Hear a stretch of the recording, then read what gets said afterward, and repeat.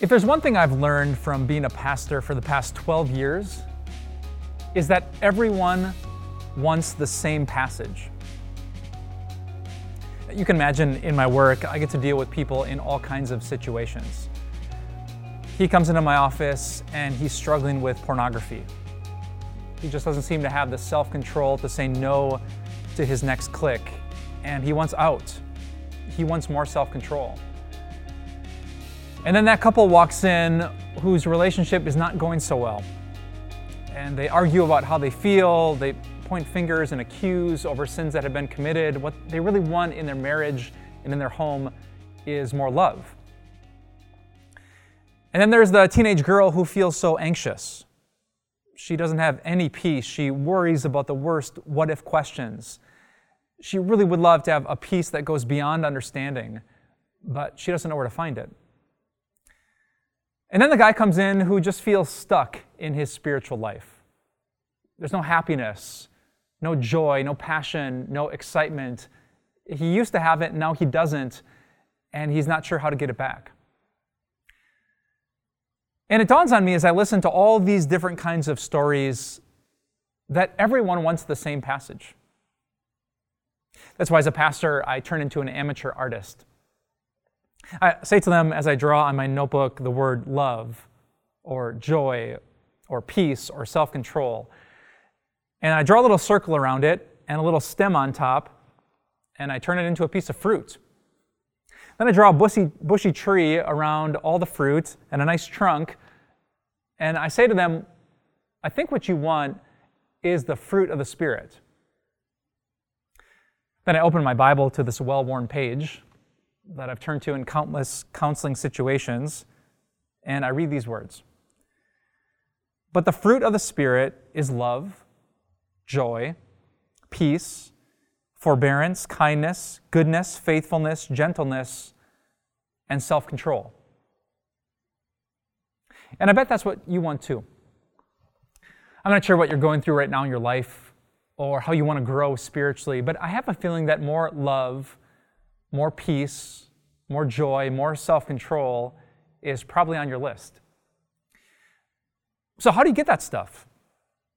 What do I say as a pastor to people in those situations and in those moments? And what would I say today to you? Well, this is going to be earth-shattering, so write this down. I would say that fruit comes from roots. Okay, maybe that's not that shocking, right? Fruit doesn't like pop on a tree because you pray. It doesn't just appear out of nowhere one day. Fruit, good fruit, healthy, satisfying fruit grows because a tree has good roots. And notice what I said, good roots. I read an article by a forestry professor a number of years ago named Thomas Perry. And his research had proven that when fruit and leaves grow on a tree, it's because those sections of the tree are connected to certain roots beneath the soil. Chop off one of the roots, and some of the fruit won't grow. And I realize that's so true for you and me when it comes to spiritual things.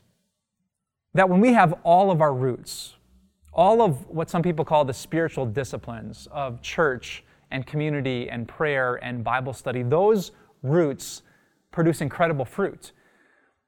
But chop off one or two of those roots, just pray a little bit here or stop in a church once or twice a month, and you might not get as much fruit as you'd like. And that's why this week I want to talk to you about the fruit of the Spirit. If you're like the people at my church, it's exactly what you want, and this week I'm going to show you exactly how to get it. And here's my promise to you. I promise I won't beat you over the head with all these things that you need to do. Instead, I want to open your eyes to the potential that if you had more roots, you might produce more fruit. It might not happen overnight. That's not how fruit works. But if we could get you connected to a good church and get you into good habits at home, if we could connect you to people who can encourage you, pray for you, forgive you, and point you back to Jesus, in time, those roots would produce love and joy and peace and patience and kindness and goodness and faithfulness and self-control. Exactly what you want. So brother, sister, if you want more fruits, then get good roots. Let's pray. Father, we wish you said that love and joy and peace was a gift. Then we just pray and one of your angels would deliver it to our doorstep. But you didn't say that. You said this is a process. It's spiritually organic, and we need patience to watch it work. And so that's what I pray to you this week, that we wouldn't be deceived into thinking that a couple minutes watching a screen would change our characters. Instead, we would listen to the words from these devotions, and then you would help us to put them into practice. Father, help us to have great roots in Jesus this week, that we can produce the fruit of the Spirit. We ask this all in Jesus' name. Amen. If you're interested in becoming a more loving person, you should join a church. I think a Christian church is one of the best places to produce the fruit of love. And here's why I say that. A Christian congregation is one of the few places in your life where you are expected to love people that you don't pick. Like in a relationship, we would expect you to love your boyfriend or girlfriend or husband and wife, but you probably pick them.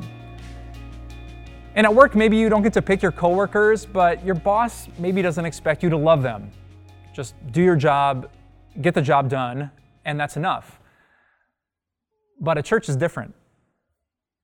Jesus wants the Christian church to be a place of love, where it doesn't matter who you are, doesn't matter your age, your demographic, doesn't matter your gender, your personality. You should walk into that place, and we know it's a Christian church by the way that people love each other.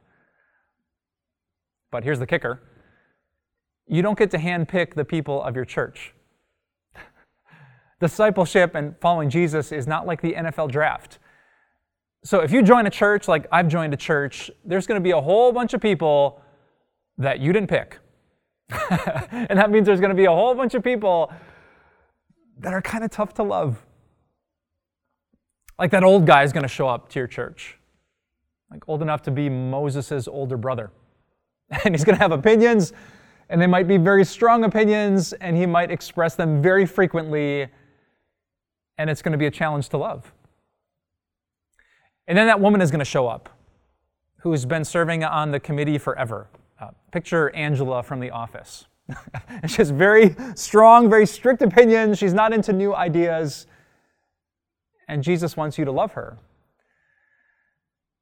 And then there's going to be the teenager there who looks like he wishes he'd be back at home with a video game controller in his hand. And he's dragging his feet and his mood's not the best. And God wants you to love him. And there's the woman who's battling an addiction, and you can see it on her face. And there's the guy who just got out of jail, whose life is a mess. There's all these people. Some are so much like you, and some are the exact opposite of you. And yet there's this call, this expectation to love. And that's why I think the Christian church is one of the greatest places to produce the fruit of love. But there's one more reason I think that. And it's in this great passage from Galatians chapter 5. It says in verse 22, the fruit of the Spirit is love. And then in verse 24, it reminds Christians of this, that you belong to Christ Jesus. I think a church is the most amazing place to grow in love because you're not just expected to give it, you can expect to receive it. The passage says you belong to Jesus.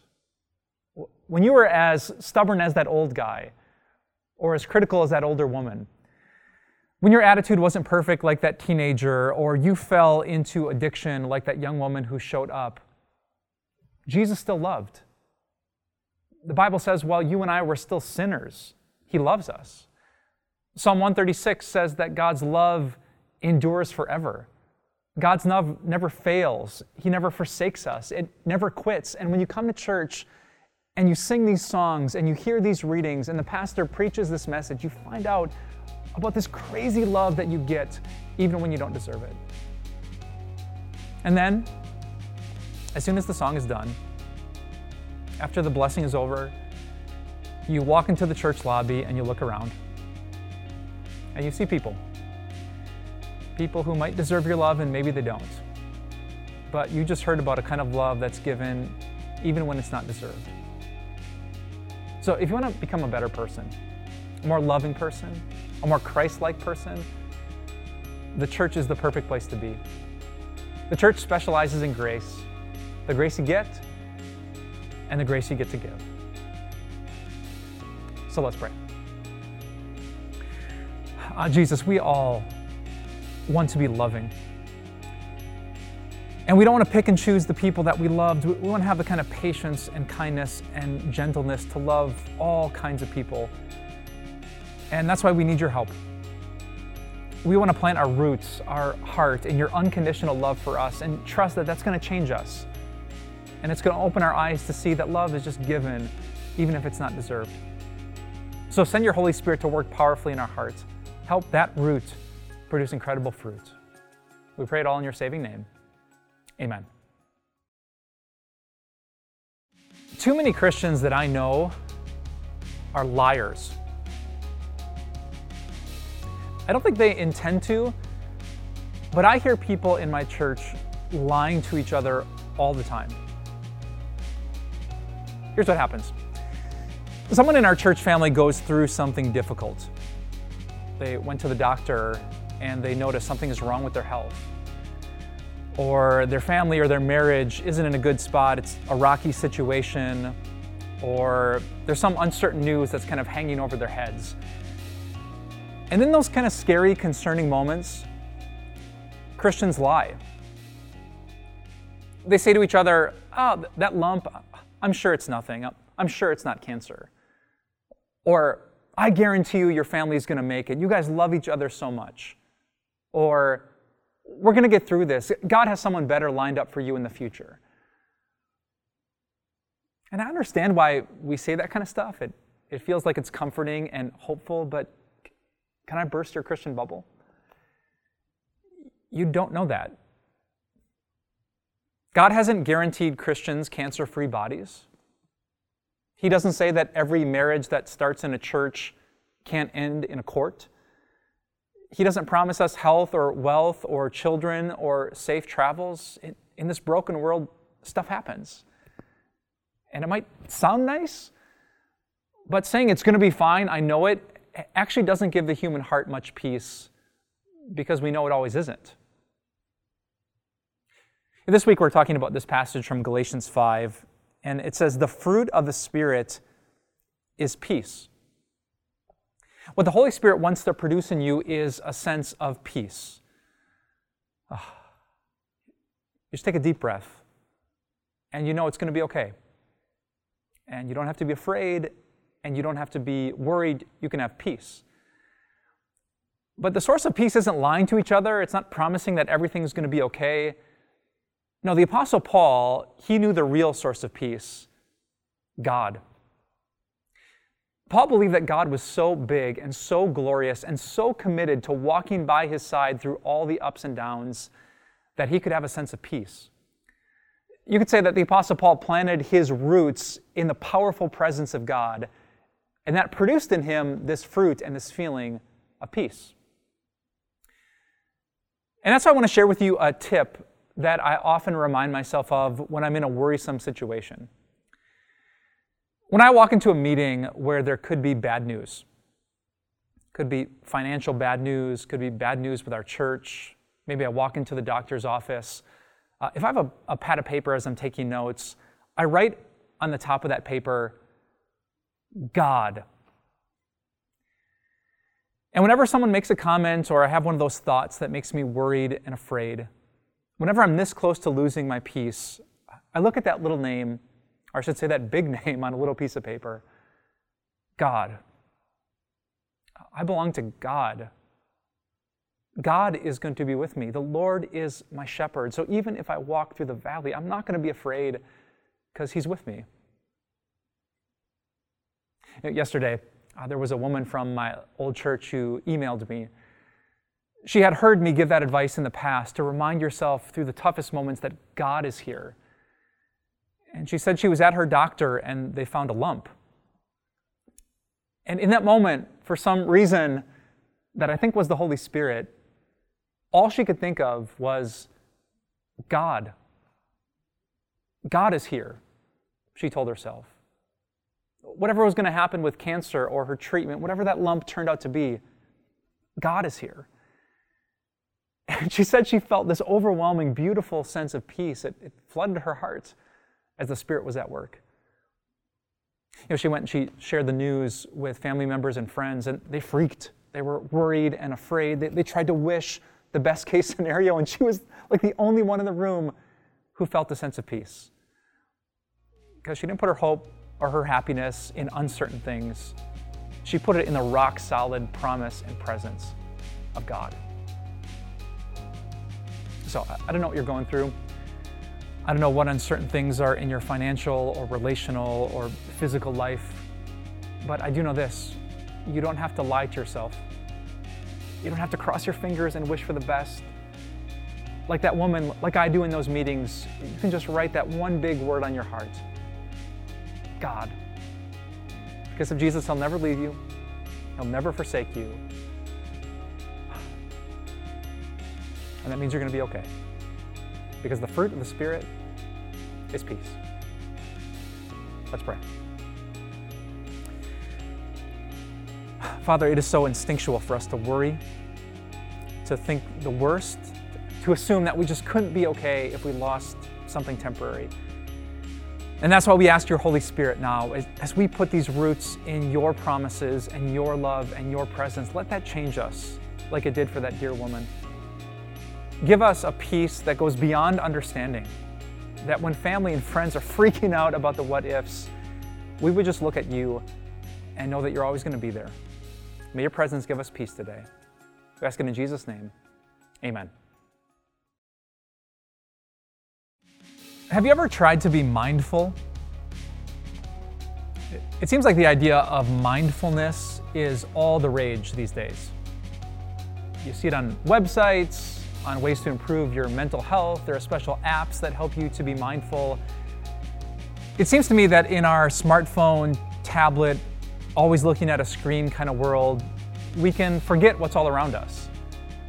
And so mindfulness encourages us to fill our mind with all the things that are right here that we can see and taste and touch. Don't miss them in the blur of everything popping up on your screen. I was actually reminded how important that is this morning. I was dropping my kids off at school and I saw this woman that I knew and I was smiling at her, hoping that my smile would brighten her day a little bit. And I stared at her as she was walking with her phone from a good 5 seconds down the hallway, and I kept staring and I kept smiling and I kept staring and I kept smiling, and she walked right past me. I mean, 5 seconds. It was impressive what a straight line she could walk without ever looking up. And I realized they're right. We can miss so much. We need to be more mindful. And actually, God says the same thing. You can walk through life and miss the presence of God. Not just because you're staring at a phone, but because you're so focused on this physical, earthly life that you can forget that God's glory is all around you. It's waiting to bring you incredible joy. This week we've been talking about the fruit of the Spirit, and Galatians 5:22 says the fruit of the Spirit is joy. There's incredible emotion. There's spiritual happiness that can come from the Holy Spirit. And I want to share a passage with you that is one of the best ways that I know to be mindful of God. It comes from the book of Isaiah, chapter 6, where the angels in this vision Isaiah has say this: the whole earth is full of God's glory. Not just heaven, but the whole earth. Not just sacred worship spaces where people gather to talk about Jesus. No, the angel said, the whole earth, every square inch, in fact, the place where you are right now, is full of God's glory. In other words, if you have the eyes to see it, there are glimpses of God all around you. It's a concept or a philosophy that I call this. It's like a little trampoline that God gives you, that if you jump on it, it can send your heart soaring up into the joyful place called the presence of God. Let me give you a few examples. So you have an amazing breakfast.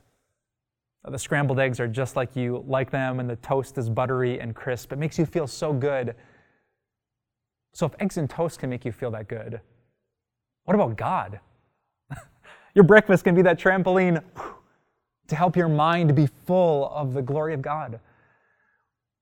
Or you wake up in the morning and you find out that your friends have been texting while you were sleeping, and they know you well enough, and the old jokes come out, and you're smiling before you get out of bed. Well, if human beings can make you laugh, can bring a smile to your face, what about God? And those texts can be a trampoline to help you think of eternal, beautiful, divine, and spiritual things. You walk out the door and the air is crisp, or the leaves are beautiful, or the sun is shining. You take a deep breath, and it just makes you feel good. So if nature can do that, what about the God who made nature? Who's more beautiful, more wonderful, more creative. The things of nature can be that trampoline that sends your heart. You see, in life, you're going to walk in this direction.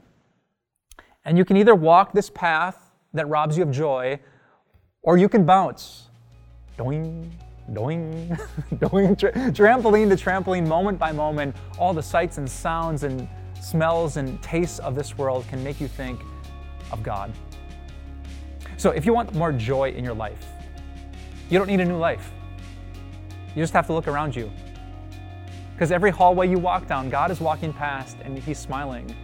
He wants to reveal His glory. That's what I learned from the angels. The whole earth is full of it. So let's pray. Dear God, thank you for creating an amazing universe. When I think of all the colors, when I think of all the places that we can travel to, when I think of all the entertainment and our brains that can process a good joke, when I think about my kids, I think about good food and good drink and the love of my wife. God, your glory is everywhere. And so I'm asking you today for the eyes to see it.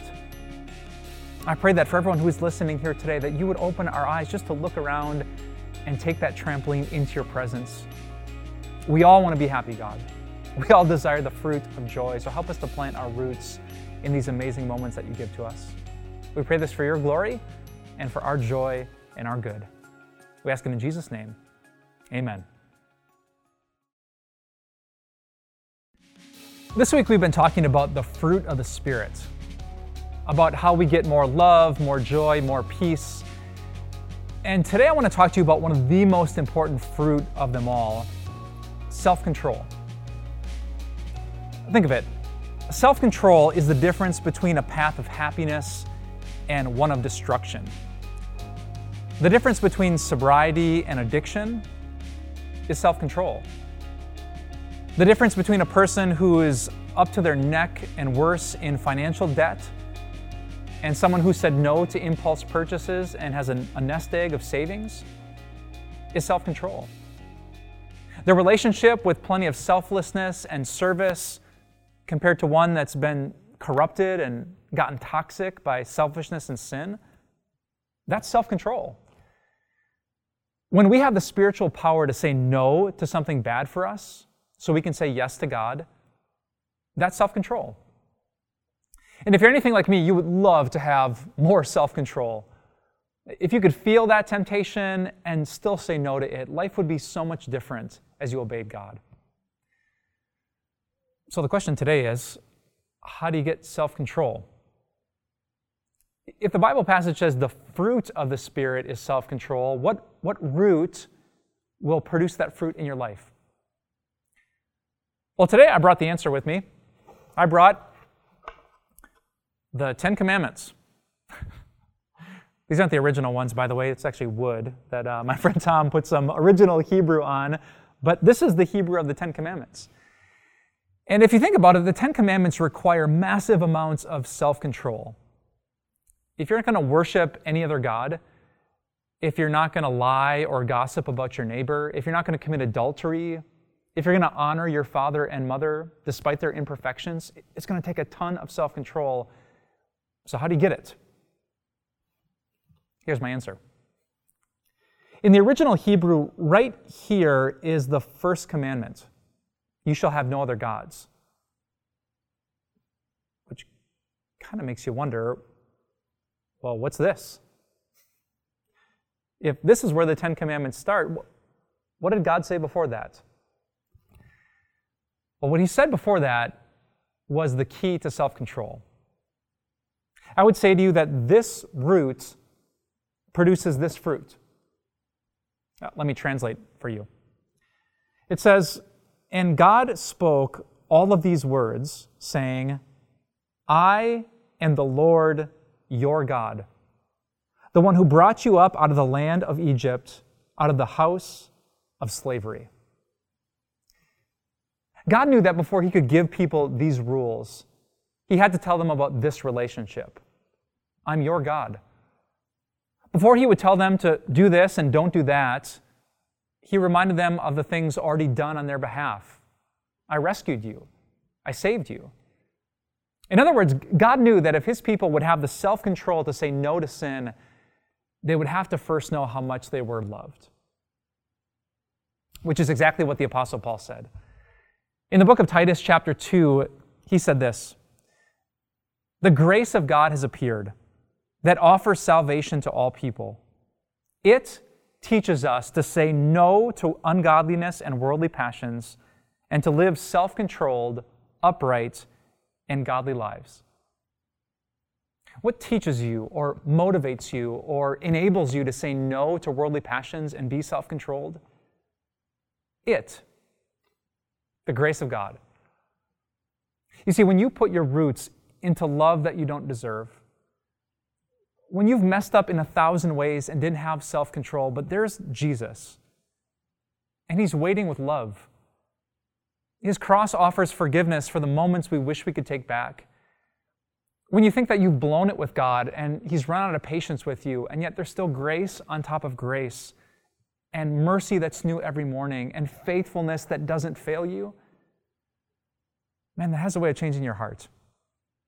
It makes you love God so much and love sin so much less. So if you're struggling with self-control, the best advice and encouragement I can give you is to stay rooted in grace. Go to a church that reminds you of grace every week. Open your Bible and read about God's grace on every page. In your prayers, don't just ask God for help for the things you need to do, but thank him for the grace that's already been given and the things that have already been done. Because that teaches you to say no and to live a self-controlled life. So, brothers, sisters, if you want fruit, get root.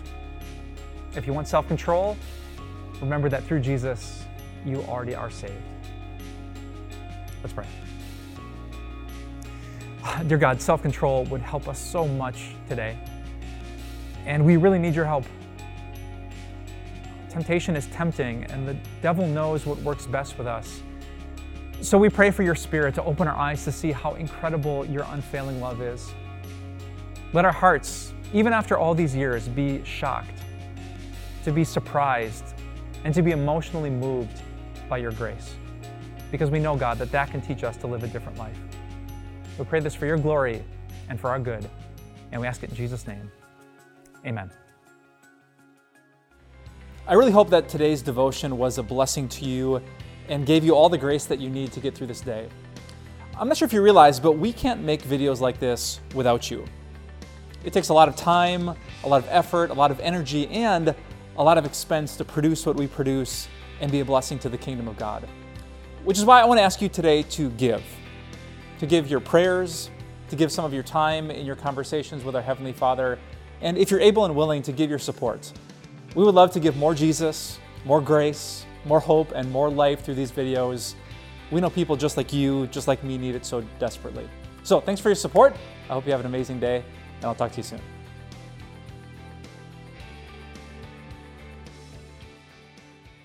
Hey, what's up, everyone? Pastor Mike here from Time of Grace. Thanks so much for checking out this podcast. We certainly would love this message to reach more and more people. So if you wouldn't mind rating and reviewing this podcast, it would bring it to more people's eyes, and we pray this message into more people's hearts. Thanks for your support, and we'll talk to you soon.